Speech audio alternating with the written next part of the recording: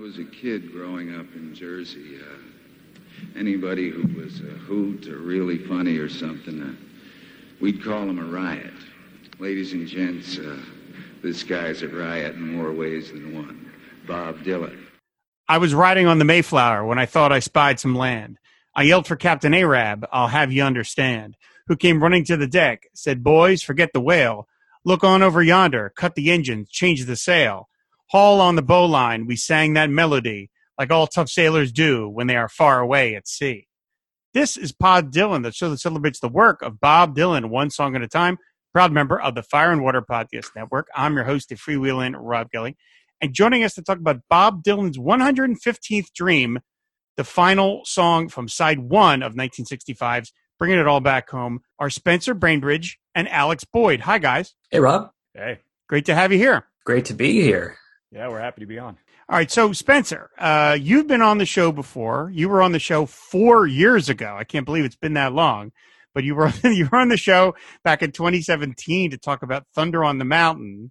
Alex, this is your first time on the show. Now, of course, normally we don't have two guests on at the same time. So, let's explain to everybody, why are you guys on the show here together? Well, we are a band. We call ourselves Old Hillman. We released our first album earlier this year. It's called Desert Driftwood. And we've been friends since high school. And as you'll recall, when I was on the show 4 years ago, we were talking about my backstory with Bob and how I got to be a fan. And I proudly bragged about how when I was in high school, I made a mix CD for my friend Alex. And then since we taped that episode, Alex and I have started Old Hillman and made an album. And here we are. And so I decided to force myself back onto the show to talk about that and to bring Alex with me this time. So Alex, do you want to corroborate my story about the Bob Dylan fandom? You want to talk about how you became a Bob Dylan fan? Yeah, I can fully corroborate. So in high school, Spencer and I took a drama class together, and he was 2 years older than me, and he used to bring his guitar in and play it. And I thought he was the coolest kid. And he because he could play Mull of Kintyre, that the Paul McCartney song. And he was horrified when he learned that I'd never really listened to Bob Dylan. So he made me mixtape, and the rest is history. So I was taken right away by how great his lyrics were, and I wanted to kind of experience the Dylan catalog as if I was like discovering it as if in real time. So I actually made a commitment to kind of slowly work my way through the catalog, and with like really deep listens of each album, as if each one were just coming out. And then I got through to about Nashville Skyline with that. And then I kind of skipped around. I had heard mixed reviews of Self-Portrait. So, I kind of skipped around with the really deep listens. And then since then, I've definitely covered his whole catalog, but I think I've covered his whole catalog with pretty deep listens. And didn't you listen to a lot of those albums while you were laid up with appendicitis? I think I remember you telling me that. Yes, right. I was in grad school, and the day before finals, I got an appendicitis, and had to delay my finals while I was recovering from surgery. And then in the new year, like a month later, I had to like study for these exams again, and I was dreading it and try to do something to make the time go faster. So I actually sat down and I said, okay, I'm going to listen to his whole album from start to finish and see how we do. And that was actually the first time that I discovered that Bob Dylan found Jesus around, it was 1979. And I was very confused where that kind of came from. But yeah, it was fascinating to make my way through all the albums. And then like I said, I've since done a deeper dive on just about all of them. Alex sent me some texts along his journey. He's like, Christian, what? And then like a few texts later, it was like, Empire Burlesque, I don't know. So Spencer wanted you to get into this, and then you suspiciously got ill not long after that. I'm not trying to cause friction in the band. I'm just saying, I don't know. I think this has all been a curse.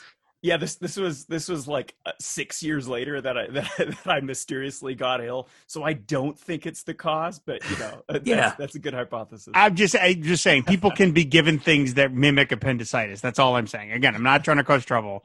It's just so. I mean, you can, Alex. It's just you and I right now. Let's pretend Spencer's not here. You can admit when he first came to you and was like, "You got to listen to Bob Dylan." Were you a little like eye rolly, like, "All right, okay," or were you, you're open to it? I mean, obviously you're open to it, but when I know that sometimes I have done this in my life where I've wanted to introduce somebody to Bob Dylan, and I get a little bit of that, like, really, and you kind of have to push through that a little, or maybe you don't. Were you? Where were you when he came up to you and said, "Oh, you should listen to all this stuff"? So both my parents are English, and so they'd brought me up in a household full of like Wings and like lots of Beatles and Supertramp and even a little bit of Donovan. But I was always told that like Dylan was kind of weird and maybe a little bit druggy, and so it was never Dylan was never played in my household, and so I was actually surprised that it was like coherent and like really fantastic songs. And so and also like Spencer was 2 years older than me. I like kind of idolized him. So, I actually brought this back to my dad and I was like, what? Like, Dad, this is great stuff. Like, of course his voice takes a little bit of getting used to, but I was in it for the ride. So, in terms of the band, in terms of the Old Hillman, so like, why don't you, I mean, I would assume that your influences are at least Bob Dylan to some extent because you're both here, but like, why don't you explain to people what kind of music it is that you guys do? What are your sort of influences out there? I guess you'd call it folk rock, right? Is that kind of one of the things we've settled on? Yeah. Singer-songwriter. Yeah, I mean, we both love Dylan. We both love the Beatles. Alex can speak to some of his other more individual influences, but I'm into Warren Zevon and Elvis Costello, just those great distinctive songwriters who used a lot of humor, but also a lot of heart and tenderness. Yeah, and I've got slightly more modern influences in some of mine. M. Ward, Gregory Alan Isaacoff, Bon Iver, folks like that. Yeah, and I mean, in my songwriting, I've actually, one of the tricks that I use is to take someone else's song, write new lyrics to it, and then put it in a drawer for a while, try to forget what the original song was that inspired that, and then write a new chord progression. And when you write a new chord progression, that kind of forces you to come up with a brand new melody on top of that. So I've done that with numerous Bob Dylan songs, like Simple Twist of Fate. I've written a song that is, has the sort of same vibe, but different melody, different chord progression. And I find that that Dylan songs, because a lot of them have this really nice structure. I use his songs a lot for that. Which he probably took from somewhere else. I'm sure. Yeah. I'm sure he did. Yeah. I was about to say Bob does that, except sometimes he doesn't always change the chord progression. Yeah, he's a little sloppier sometimes. Sometimes just like, yeah, I'll just take that other song. That's fine. Well, that's really cool. That's amazing that again that you Spencer can introduce him to this, and then it takes off, and then you really love it to the point where you guys are in a band together, and it's inspiring. That's really amazing. Alex, what of all the stuff as you were listening to it, outside of your one-line review of Empire Burlesque, was there one era that particularly popped to you, or was it just the sum total of it was like, wow, there's all this kinds of different stuff? I mean, it's really the early electric stuff. I love, bringing it all back home, Blonde on Blonde, that sort of era of stuff. I mean, which is where, this song comes from that we're going to be talking about today. I felt like some of his earlier folk stuff, because it was unaccompanied, tends to be, I mean, it's not as full of a sound because you don't have a full band. So when I got to that stuff, I was like, yeah, here we go. Now we're rocking. I love the idea, Spencer, as you mentioned, that like as Alex was discovering the stuff, he's kind of giving you a running commentary as he's getting to it. That's got to be enormously fun, because I would imagine, I think a lot of people had that reaction of like the Jesus stuff. Where did this come from? That kind of like, what? And you've of course been through it all, and he's just getting to it. That's got to be really fun. Yeah, I mean, that's a whole genre of YouTube video now, isn't it? It's like a guy listens to the Beatles for the first time and you watch his reaction. I think that was an earlier version of that same principle. That's great. That's really funny. So, Alex, have you seen Bob live yet? I have, yeah. I actually saw him when I was a freshman in college. So this would have been 2005. He did like a university tour. And so this was reasonably early. I was a couple of years into Dylan, but hadn't done the sort of the really full deep dive into his albums, or maybe I was partway through at that time. And I remember I didn't know anything about his live performances, and so I didn't really know what to expect. I was just shocked that I knew like none of the songs, because he changed all of them up. It's 7 minutes into a song, he kind of croaks like a Rolling Stone, and you go, "Oh, is that what this song is?" Okay, so, but I enjoyed it. I'd heard earlier in that tour that he'd played a bunch of guitar, but he was just sort of like off to the side of the stage, with a hat pulled low over his eyes, like very much not the front man. The shoegazing Bob Dylan. Have you guys had a chance to play live? I mean, obviously you haven't done it recently, but have you ever had a chance to play live? Pre-pandemic, we used to do open mics at Madrone in San Francisco. But no, I mean, our first album was made almost entirely and then released during the pandemic. So we're kind of itching to do something one day. Yeah, our plan with the first album was actually to have like a number of demos that we could start distributing to local bars, so we could get our first real gig, because we were like, we got a whole catalog of songs, we're ready to start playing. And this was February of 2020, and so when March came around, we decided, hey, let's take these demos and let's spruce them up, and maybe we'll release a couple singles. And then that turned into, maybe we'll release an EP, and then eventually we found out that we had 12 songs that were Showtime ready. So it turned it into a full album. And there wasn't a vaccine yet. So, oh hell, we'll just finish making the album, keep this going. The reason I ask is because I'm sort of curious as to people who have performed live, especially perform music live. I mean, what do you sort of think of Spencer, we talked about this on our episode, but like the Bob persona, where, he's not there to entertain you outside of the music. I mean, he is just stand there, play, leave.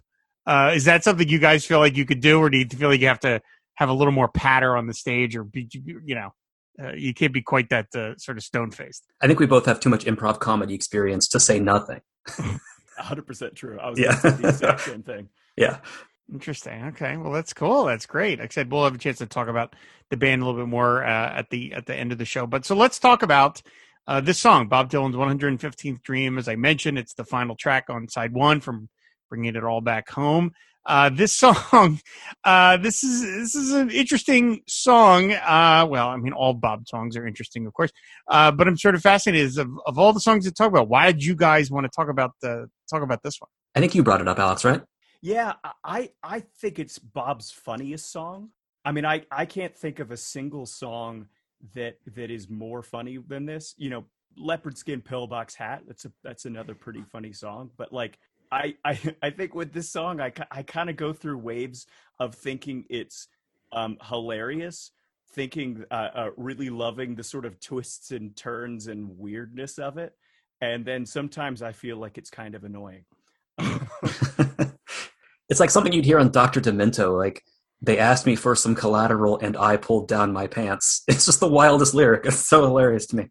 It is of Bob Dylan's quote unquote funny songs around this period. You've got like I Shall Be Free, which I think is pretty good.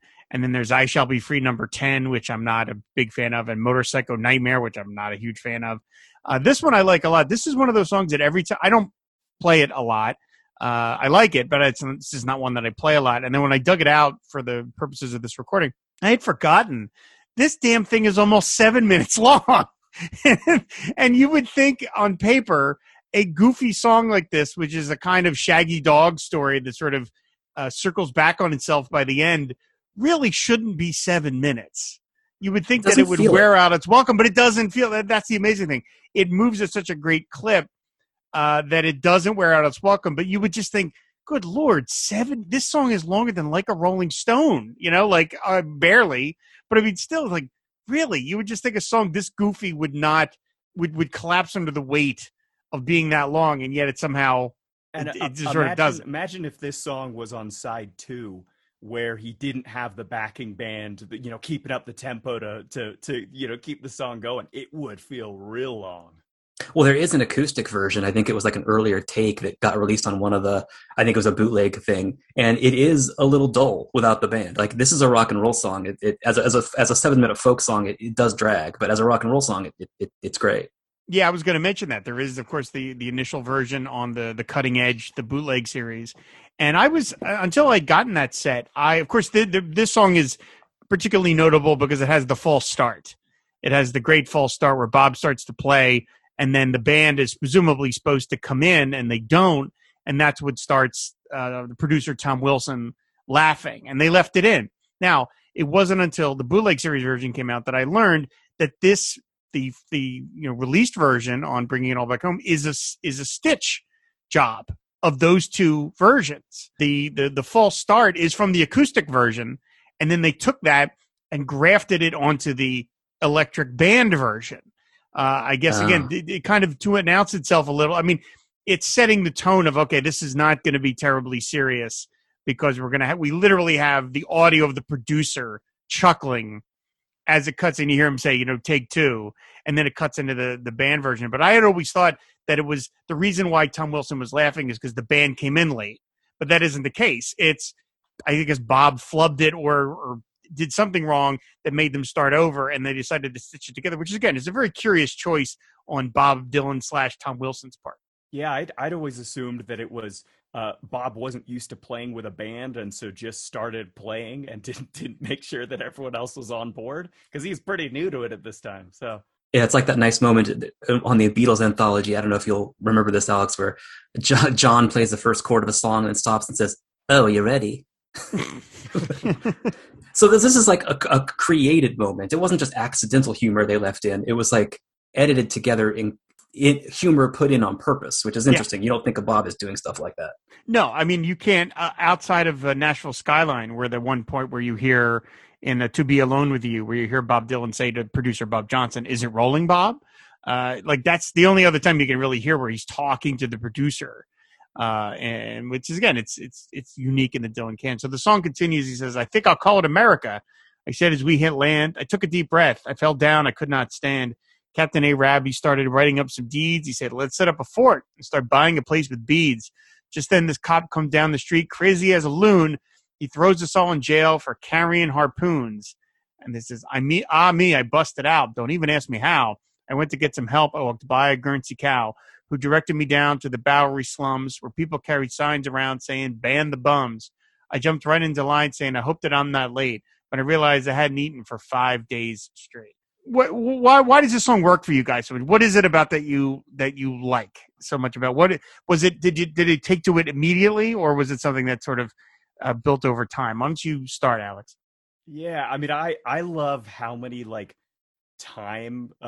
temporal contradictions there are. He's talking about, okay, they're riding on the Mayflower, but it seems like they're whale hunting, and like this is Moby Dick. There's a reference to Captain Arab instead of Captain Ahab, which is, I don't know if that would pass the sniff test in 2021. But and then he's saying, "Cut the engines, change the sails." But on what kind of ship do you have both engines and sails? I never thought about that. And then he says, haul on the bowline. We sang that melody. So haul on the bowline is actually an old sea shanty, which I thought was kind of cool. And I love that. Yeah, I think we'll call it America. Like, wait, is this not America yet? And then there's a cop there. I just love how sort of displaced we are in time and how confusing it is, and I think that another thing that the intro does is it sets up not only that this song is funny, but also you're not going to know what the hell is going on in this song. Yeah, one of the things I like about this song is that it underlines one of the things I like best about Dylan's songwriting is that the world that his songs take place in, which it appears over and over, is this mixture of real life people and characters from literature and mythology, and sometimes it's the present and sometimes it's hundreds of years ago, but it's all the same, it's all mixed together. And I think that's kind of an underrated and really influential part of his songwriting. Like, I think without songs like this, you wouldn't get Robert Hunter and Robbie Robertson. And it's no coincidence that he ended up working with both those guys. I mean, I think that's so cool.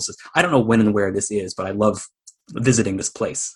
It reminds me of sort of a sillier version of Desolation Row, in that it's like, you know, our narrator is arriving in this area and everything is just chaotic and everybody is doing the opposite of sort of what you expect.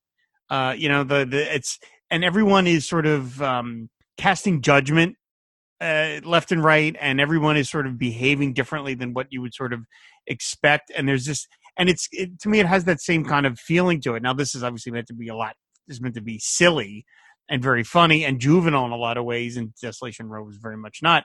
But to me, it has that same kind of feeling of like, this is just, I mean, we'll get to the end of the song. Presumably he's about to meet Christopher Columbus, who presumably is supposed to quote unquote discover America. But of course, everything's already here. We've got cops. We've got America's already up and running by the time this young pirate Bob Dylan, again, I've said on other shows, I really think in another life, Bob imagined himself as a pirate.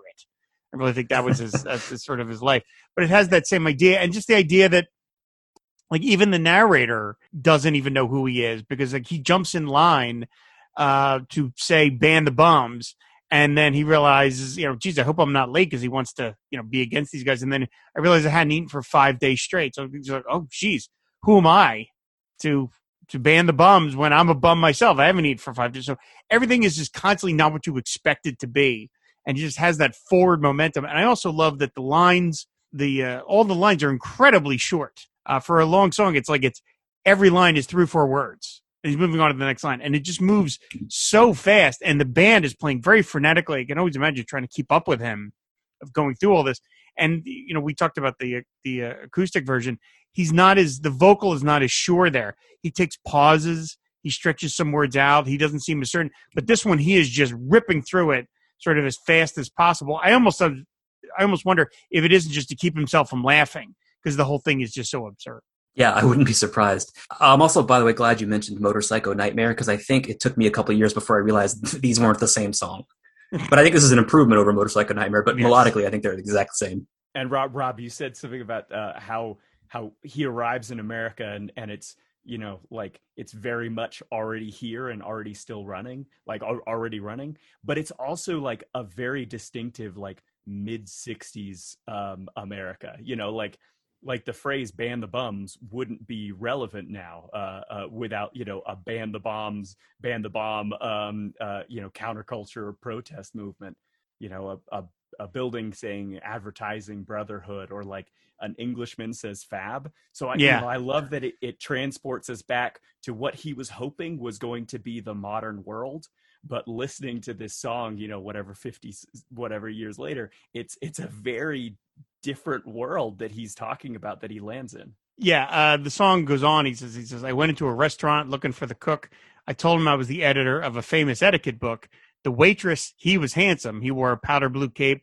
I ordered some Suzette. I said, could you please make that crepe? Just then the whole kitchen exploded from boiling fat. Food was flying everywhere. I left without my hat. And by the way, I love that when he sings that, he leans a little too close into the mic, and you've got that kind of like sound, which, as far as I understand, if you're a professional musician, you're not supposed to get that sound. Like there's, you know, like you're supposed to be like retake that, but Bob, you know, he leaves that in, of course. Now, I didn't mean to be nosy, but I went into a bank to get some bail from Arab and all the boys back in the tank. They asked me for some collateral, and I pulled down my pants. They threw me in the alley. When up comes this girl from France who invited me to her house. I went, but she had a friend who knocked me out and robbed my boots, and I was on the street again. And then when I rapped upon a house with the U.S. flag upon display, I said, could you help me out? I got some friends down the way. The man says, get out of here. I'll tell you limb from limb. I said, you know, they refused Jesus too. He said, you're not him. Get out of here before I break your bones. I ain't your pop. I decided to have him arrested, and then I went looking for a cop. I will tell you, my favorite line, I think, in the whole song is you know, they refused. I'll tell you limb from limb. I said, you know, they refused Jesus too. He said, you're not him. I love that, you know, the sort of pointing out of the hypocrisy of a supposed devout religious person that has, you know, sympathy and caring for Jesus, but not any of his fellow man. And even in a song as silly as this, I love that Bob sort of sticks that dig in. I also love that he's the editor of a famous etiquette book, not the author. That's just not the writer. Yeah, he's the editor. Yeah. Yeah, I'd never noticed that he's only the editor. Yeah, that's And he mentions the waitress, and the waitress is a he though. Which we typically assign waitress to being a woman, and he's run into waitresses, of course, in other songs. But again, it's like Bob's just sort of having fun here. He's just throwing every sort of discordant note he can throw in. He's going to do it in the song, and none of it makes any sense, and that's fine. It's not meant to. It reminds me. I mean, the pull down my pants line is very juvenile, very silly. It's one of the more lascivious lines, at least in early Bob Dylan. In terms of it's some later lines are a little more coded, but that's, kind of very juvenile. But this thing has a kind of Mad Magazine energy to it. In some ways, I don't know if either one of you guys ever read Mad, or whether it kind of came and went long before you guys were really around. Yeah, no, I totally know what you mean. Okay, in that magazine, they used to do drawings in the margins. They were literally called marginals, and they're by a great artist named Sergio Aragonés, and who is still around. And he would draw little cartoons in the panel borders of the pages. So you're looking at the story, whatever you're reading, some parody or something, and then there would be jokes buried inside the margins of the pages themselves, as if Mad Magazine was trying to give you jokes up until the absolute end of the page, like just trying to cram as much as they could into any given area that you were looking at. They were trying to stick a joke in there. And that to me, that's what this song has, that feel to it, where it's just, there's so much imagery that you're trying to keep up with. None of it makes really any sense. To me, it has that Mad Magazine energy to it. And Mad Magazine in 1965 was at the height of its popularity, basically. But to me, it has that similar, somewhat pointed point of view about modern society, but also being very, very silly. Yeah, agreed with that. And it even comes into his rhyming scheme. Going back to the powder blue cape line, the waitress, he was handsome. He wore a powder blue cape. I ordered that Suzette. I said, could you please make that crepe? I'm just imagining what was going through Bob Dylan, who, Nobel laureate poet, just kind of trying to think of what rhymes with cape and going, wow, crepe does. Well, how do I get to crepe from that? Order that Suzette. Could you please make that crepe? I love how lousy that that rhyme is, but it's one of my favorites. You're saying it in a way that nobody does. Nobody would ever order, can I get Suzette? Oh yeah, make it crepe. Like, no one talks like that. Could you please make that crepe? Like pointing to the picture in the menu or something. Yeah. So he continues on, and he says, I ran right outside, and I hopped inside a cab. I went out the other door. This Englishman said fab, which is great. That's a great, And that's another one of those lines that you feel like he kind of stretched for. Yeah, I got to get from here to here. How to connect them. It's also something right out of A Hard Day's Night, because it's like, that's literally like some of the gags in that movie where the Beatles are being chased by girls, and they run into a cab in one door and they run out the other door. I mean, it's literally something out of that movie, which I'm just, Bob probably saw by this point. So he says, and he saw me leap a hot dog stand and a chariot that stood parked across from a building advertising brotherhood. I ran right through the front door like a hobo sailor does, but it was just a funeral parlor, and the man asked me who I was. I repeated that my friends were all in jail with a sigh. He said, gave me his card. He said, call me if they die. And again, a great, that's great. That line. It's the extension of the caring this guy has. Is, oh, if your friends die, then I'm interested. I shook his hand and said goodbye, ran out to the street when a bowling ball came down the road and knocked me off my feet. A payphone was ringing. It just about blew my mind. When I picked it up and said hello, this foot came through the line. Again, now we're just like, all right, Bob, like what? Yeah. Now that's Mad Magazine. That's Mad Magazine. Absolutely. Yeah. A random bowling ball comes out of nowhere. A random foot comes through the line of the payphone. Yeah. And which is, another thing that sets us in 1965. What payphones are in this world anymore? Yeah, really. Yeah. There'll be a generation that's like, what's a payphone? I don't even know what that is anymore. So then he said, he continues on. He says, well, by this time I was fed up at trying to make a stab at bringing back any help from my friends and Captain Arab. I decided to flip a coin, like either heads or tails, would let me know if I should go back to the ship or back to jail. So I hocked my sailor suit and I got a coin to flip. It came up tails. It rhymes with sails. So I made it back to the ship. He's talking to himself there. Yeah. Which is, I just love this. Like the momentum of how he sings this verse is my favorite of all of them. Like, Came up sails and it rhymes with sail. It came up tails. It rhymes with sails. So I made it back to the ship. Just like the way it flows and comes out is just glorious. I do wonder what the alt lyrics are to this song. You know, like I don't know. I've never seen any other alternate versions, but I mean, I wonder how many other chunks of the story he had that he whittled down to this, 6.5 minutes. I don't know. I wonder if at this point it was just on the page, into the microphone, onto a record. I wonder how much editing he was doing at this point. He was pretty sped up at this point. Yeah, it's true. So he says it continues. Well, I got back and took the parking ticket off the mast. I was ripping it to shreds when this Coast Guard boat went past. Again, I love the idea that your ship got a parking ticket. That's great. You park this, giant schooner, and it's got a parking ticket on. They asked me my name, and I said Captain Kidd. They believed me, but they wanted to know exactly what I did. I said, for the Pope of Uruk, I was employed. They let me go right away. They were very paranoid. I still do not know what the Pope of Uruk is. I guess I could look it up. I've never bothered to. But it's one of the more obscure references in a Bob Dylan song. And again, you're talking about, Alex, the way he sort of, in the previous verse, the way he does the ship and flip. I love the way he sings this. I said, for the Pope of Uruk, I was employed. Like, it's this sort of breathless. He's spitting it out like almost 2 words at a time. I would look up the Pope of Uruk, but I think it's probably him misreading his own handwriting. I mean, I want to give him more credit than that, but it looks like a typo. What do you think? Oh, really? What do you think it might be then? I actually have no idea. I think it looks almost like a misspelling of Europe, but no, I'm sure it's just some very hip reference I don't get. He's been known to do that. Yeah. Yeah. So, okay. And I'm looking it up right here. Not a real person, just a jokey made up name. Uruk is Greek for restrain, curb, or hold back. So the Pope of Uruk is the Pope of restraint. So there you go. Now I know, everybody. I've only had this song in my head for 30 years. Thanks, Google. I never looked it up before. So, but we thought it must be real, right? Because I guess we're very paranoid as well. It sounded plausible. Somewhat important, yeah. Yeah. So then he finally wraps the story up. Well, at last I heard of Arab. He was stuck on a whale that was married to the deputy sheriff of the jail. But the funniest thing was when I was leaving the bay, I saw 3 ships sailing. They were all heading my way. I asked the captain what his name was and how come he didn't drive a truck. He said his name was Columbus. I just said, good luck.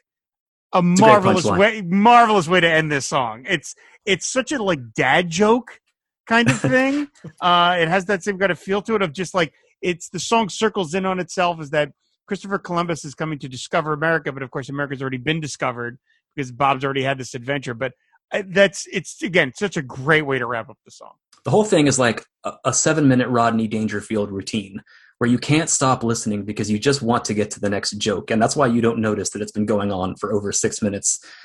I agree that this is just the absolute perfect way to wrap up the song, and makes me love it. And it's another example of how like anachronistic like this is what a perfect dream he's having, that nothing makes sense, but it all kind of does, and it all kind of fits together in this weird way. Yeah, it has, as I said, a wonderfully sort of cyclical kind of feel to it, is that it's ending at the beginning, which some of his other songs have had, like All Along the Watchtower kind of has that feeling too, where you feel like we're kind of wrapping back. The 2 riders are approaching. That feels like where the song started, but now that's where we're ending. This song could have kept going following Christopher Columbus if it wanted to, but no, we're sailing off with Bob Dylan all by himself on the ship. Yeah, we're just going to have to wait for Bob Dylan's 274th dream to get the rest of the story. Exactly. This is kind of the last. I mean, he would write other funny songs. You mentioned Leopard Skin Pillbuck's Hat, and of course, a lot of his other songs have a great amount of humor in them. George Harrison famously said, Bob Dylan, everybody thinks he's so serious, but he's such a joker, really. But this was really the last song I can sort of think of that he would write that would be this directly silly. That it was just from the very get-go not at all to be sort of taken seriously. And I feel like he would never quite feel that loose ever again, because of course the album after this was Highway 61, and all of a sudden things just probably got a lot heavier. It's just, I can't picture. I mean, he did stuff with the Wilburys that is pretty silly. But even then that's under a pseudonym. But this is the kind of thing that his first couple of records are loaded with these sorts of songs. And then after that, he really kind of didn't. I can't imagine the Bob Dylan of even 10 years later doing something like this. I mean, I could be wrong, but it just feels like this was a particular phase in his life that was distinctly put away not too long after this. And I feel like it was part of the same sort of rebellion that the having a full band behind him was. He's a folk singer, and it was a lot of it was protest songs, and he's being put on a pedestal as this wonderful protest singer who should be listened to. And so as a consequence, he's saying, I'm going to make these absolutely stupid, silly songs, and I'm no longer a folk singer. I'm going to have a full backing band. I feel like it was part of that same sort of, he didn't feel comfortable in the skin that society had put him in. So he moved on and reinvented himself. Yeah, I'll show you a spokesman. I'm going to sing about pulling my pants down, Right. Yeah. I'm going to sort of purposely do something as sort of as silly as possible. And again, we think about that, it ends side one, and then side two of this record is a lot more serious. I mean, all of a sudden you got Tambourine Man, which we just talked about a couple episodes ago, Gates of Eden, It's All Over Now, Baby Blue, and It's All Right, Mom. I mean, kind of very heavy songs. So he's sort of loaded up side one with sort of the sillier material, and then it's like he's sort of setting you up for, okay, well, the things are going to get a lot more serious when you flip the vinyl over. Now, obviously, despite what I just said about Bob not maybe feeling comfortable doing this, I mean, he did do that cover of his own song, Gonna Change My Way of Thinking, with Mavis Staples, which features a straight up comedy sketch in the beginning of the song. So, I mean, Bob's willing to be silly when he wants. And obviously, this is not something, unlike other songs that we've talked about, this is not something that he put away forever. This song has been performed live 6 times. That's it. 6 times in the last 55 years. But they were all played in one straight chunk. He played it every night from October 13th, 1988 to October 19th, 1988. And you can actually find one of those versions on YouTube.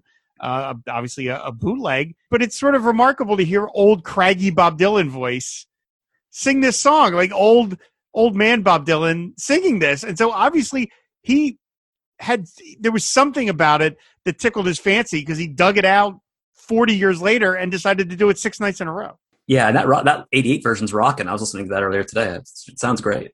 Yeah. There was one week in 1988 when he remembered this song, and that was it. You have to wonder if that was somebody in the band, that was like, hey, Bob, what about this song? Well, yeah. We try that. But I mean, it's so funny that it got a 6-night tryout, and then that was it. Once again, retired forever. But I feel like I've gone through similar phases with this song where I rediscover it and I go, oh my God, this song is so funny, and that Columbus ending, it's so great. And then you listen to it a couple times and you're like, okay, this one could go back on the shelf for a while. And I wonder if that's why they ended side 2 with this song, to make it easier to skip, because it's a little bit more of a controversial song, similar to what they did with Within You, Without You on Sgt. Pepper. They suspected that people wouldn't want to listen to this weird sitar song, and so they put it as the first song on side 2 so that they could skip it. Interesting. And where side 1 ends and where side 2 starts, you kind of have to go looking for it. With this album, it's the line is pretty stark, because he goes from electric to acoustic. But for a lot of albums, you got to go, I guess that is the end of side 1. Interesting. I said I would love it. It would be so fun to hear him pull this out again. You never know with him. But I mean, the fact that, again, it even got a tryout for a couple of nights is sort of interesting. The only cover that I'm familiar with is the one by Taj Mahal on the Chimes of Freedom covers record. Have you guys heard that one? I haven't, no. I listened to it earlier today, yeah. That is fun. That is real. I love his kind of growly voice that he does this thing. And he manages to do the whole song in like 5 minutes flat. Like he manages to. That's a feat. Yeah, I mean, I wasn't paying super attention to whether he cut out any of the verses. I don't think that he did. I think he just sings it at a double pace, and he gets a 6.5 minute song done in like 5 minutes and change. If he did that without cue cards, I'm very impressed. But I'll bet I would bet money that in the studio he had index cards with the first line of each verse written down on them. Yeah, probably. Yeah, I mean, imagine trying to remember all the crazy twists and turns that this thing makes. So yeah, I mean, I said it's a fun song. It's a really. Is this the kind of thing you guys would? Have you guys ever tried to cover a Bob Dylan song? Let me ask you that. Either in concert or just privately when you're not playing around. Yeah, we've done "If Not for You," which is and we sort of did the George Harrison side of things for that song. I think that's it. What about? Can you think of any others, Spencer? Yeah, I think so. We actually stopped rehearsing covers after when the pandemic started, and we refocused on writing instead of covers. But I think I was pitching "Born in Time." I think I pitched doing "Born in Time," but we never got around to it. It's ambitious. I love that one. I love "Born in Time." So I said it's 115th Dream. It's a lot of fun. It's very silly. As we said at the top of the show, it seems like the kind of song that you would maybe think would, wear out its welcome at this length. But it somehow doesn't. It remains really fun. Part of it, again, as we were talking about, that the acoustic version does kind of drag. So it really is essential that he had the band with him playing. And you could sort of see why he was like, at this point, he felt the need to, I want to have a band with me. There's some stuff I want to do that I can't do acoustically. And so it's the kind of thing that would work, with a band performance. And those guys are really rip roaring through the song. So it's a lot of fun. So fellas, thank you so much for coming on to talk about this very silly song. Thanks for having us. You're very welcome. So before I ask you where people can find your music, I have to ask both of you the question I've been asking everybody so far. So Bob's coming back on tour. We all know that. And you guys, I'll let you each answer instead of having to be one collective answer. Bob comes to each one of you and he says, "Hey, Alex. Hey, Spencer. What song do you want to hear me open the show with? What song of all songs would you want to hear Bob open your show with?" So Spencer, we'll start with you. I would say "The Groom's Still Waiting at the Altar." I think it's one of his best rock and roll songs, and it always just sort of gets me excited. I would love to hear him open with that. That'd be awesome. Solid answer. I've got to say "Visions of Johanna." That's my all-time favorite Bob Dylan song. I guess it's not much of an opener, but I just love it. It would be ambitious, that's for sure, to start the show with "Visions of Johanna." Although with him, he'd probably do like a rocked-up version, and you wouldn't know it was "Visions of Johanna" until you heard the word Johanna in it. You go, "Oh, well, that's what. Oh, okay, all right, great, cool. Now I know what it is. All right, well, that's solid. Both very, very good choices." So, well, again, guys, thank you so much for doing the show. I very much appreciate it. Why don't you tell people where they can find your music out there on the internet? Well, it's our band's called Old Hillman, and the album's called Desert Driftwood, and it's wherever music is streaming: Spotify, Apple Music. I think all the stuff's on YouTube. Did I get everything, Alex? I think so. Yep. Outstanding. All right. Well, again, guys, thanks so much for coming by. And Spencer, don't make it another 4 years. Let's not. Alex, again, and thank you for stopping by. I appreciate it. Thank you. All right, everybody. Of course, you can find back episodes of the show on our website, fireandwaterpodcast.com. You can subscribe to Pod Dylan on any podcatcher of your choice. And then finally, if you want to support the Fire and Water Podcast Network, just go to patreon.com/FWPodcast. There you can unlock various rewards, one of which is to be name checked on a show of your choice. So big thanks to Robert Ward, Steve Cronin, Max Hutzel, Sebastian Krog, George Doherty, and Joaquin Meckel for their support of Pod Dylan. I very much appreciate it. That's going to do it. Thanks, everybody, for listening, and we will see you later. Bye.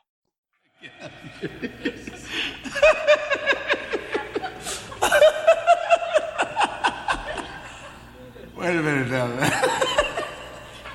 Okay, take two.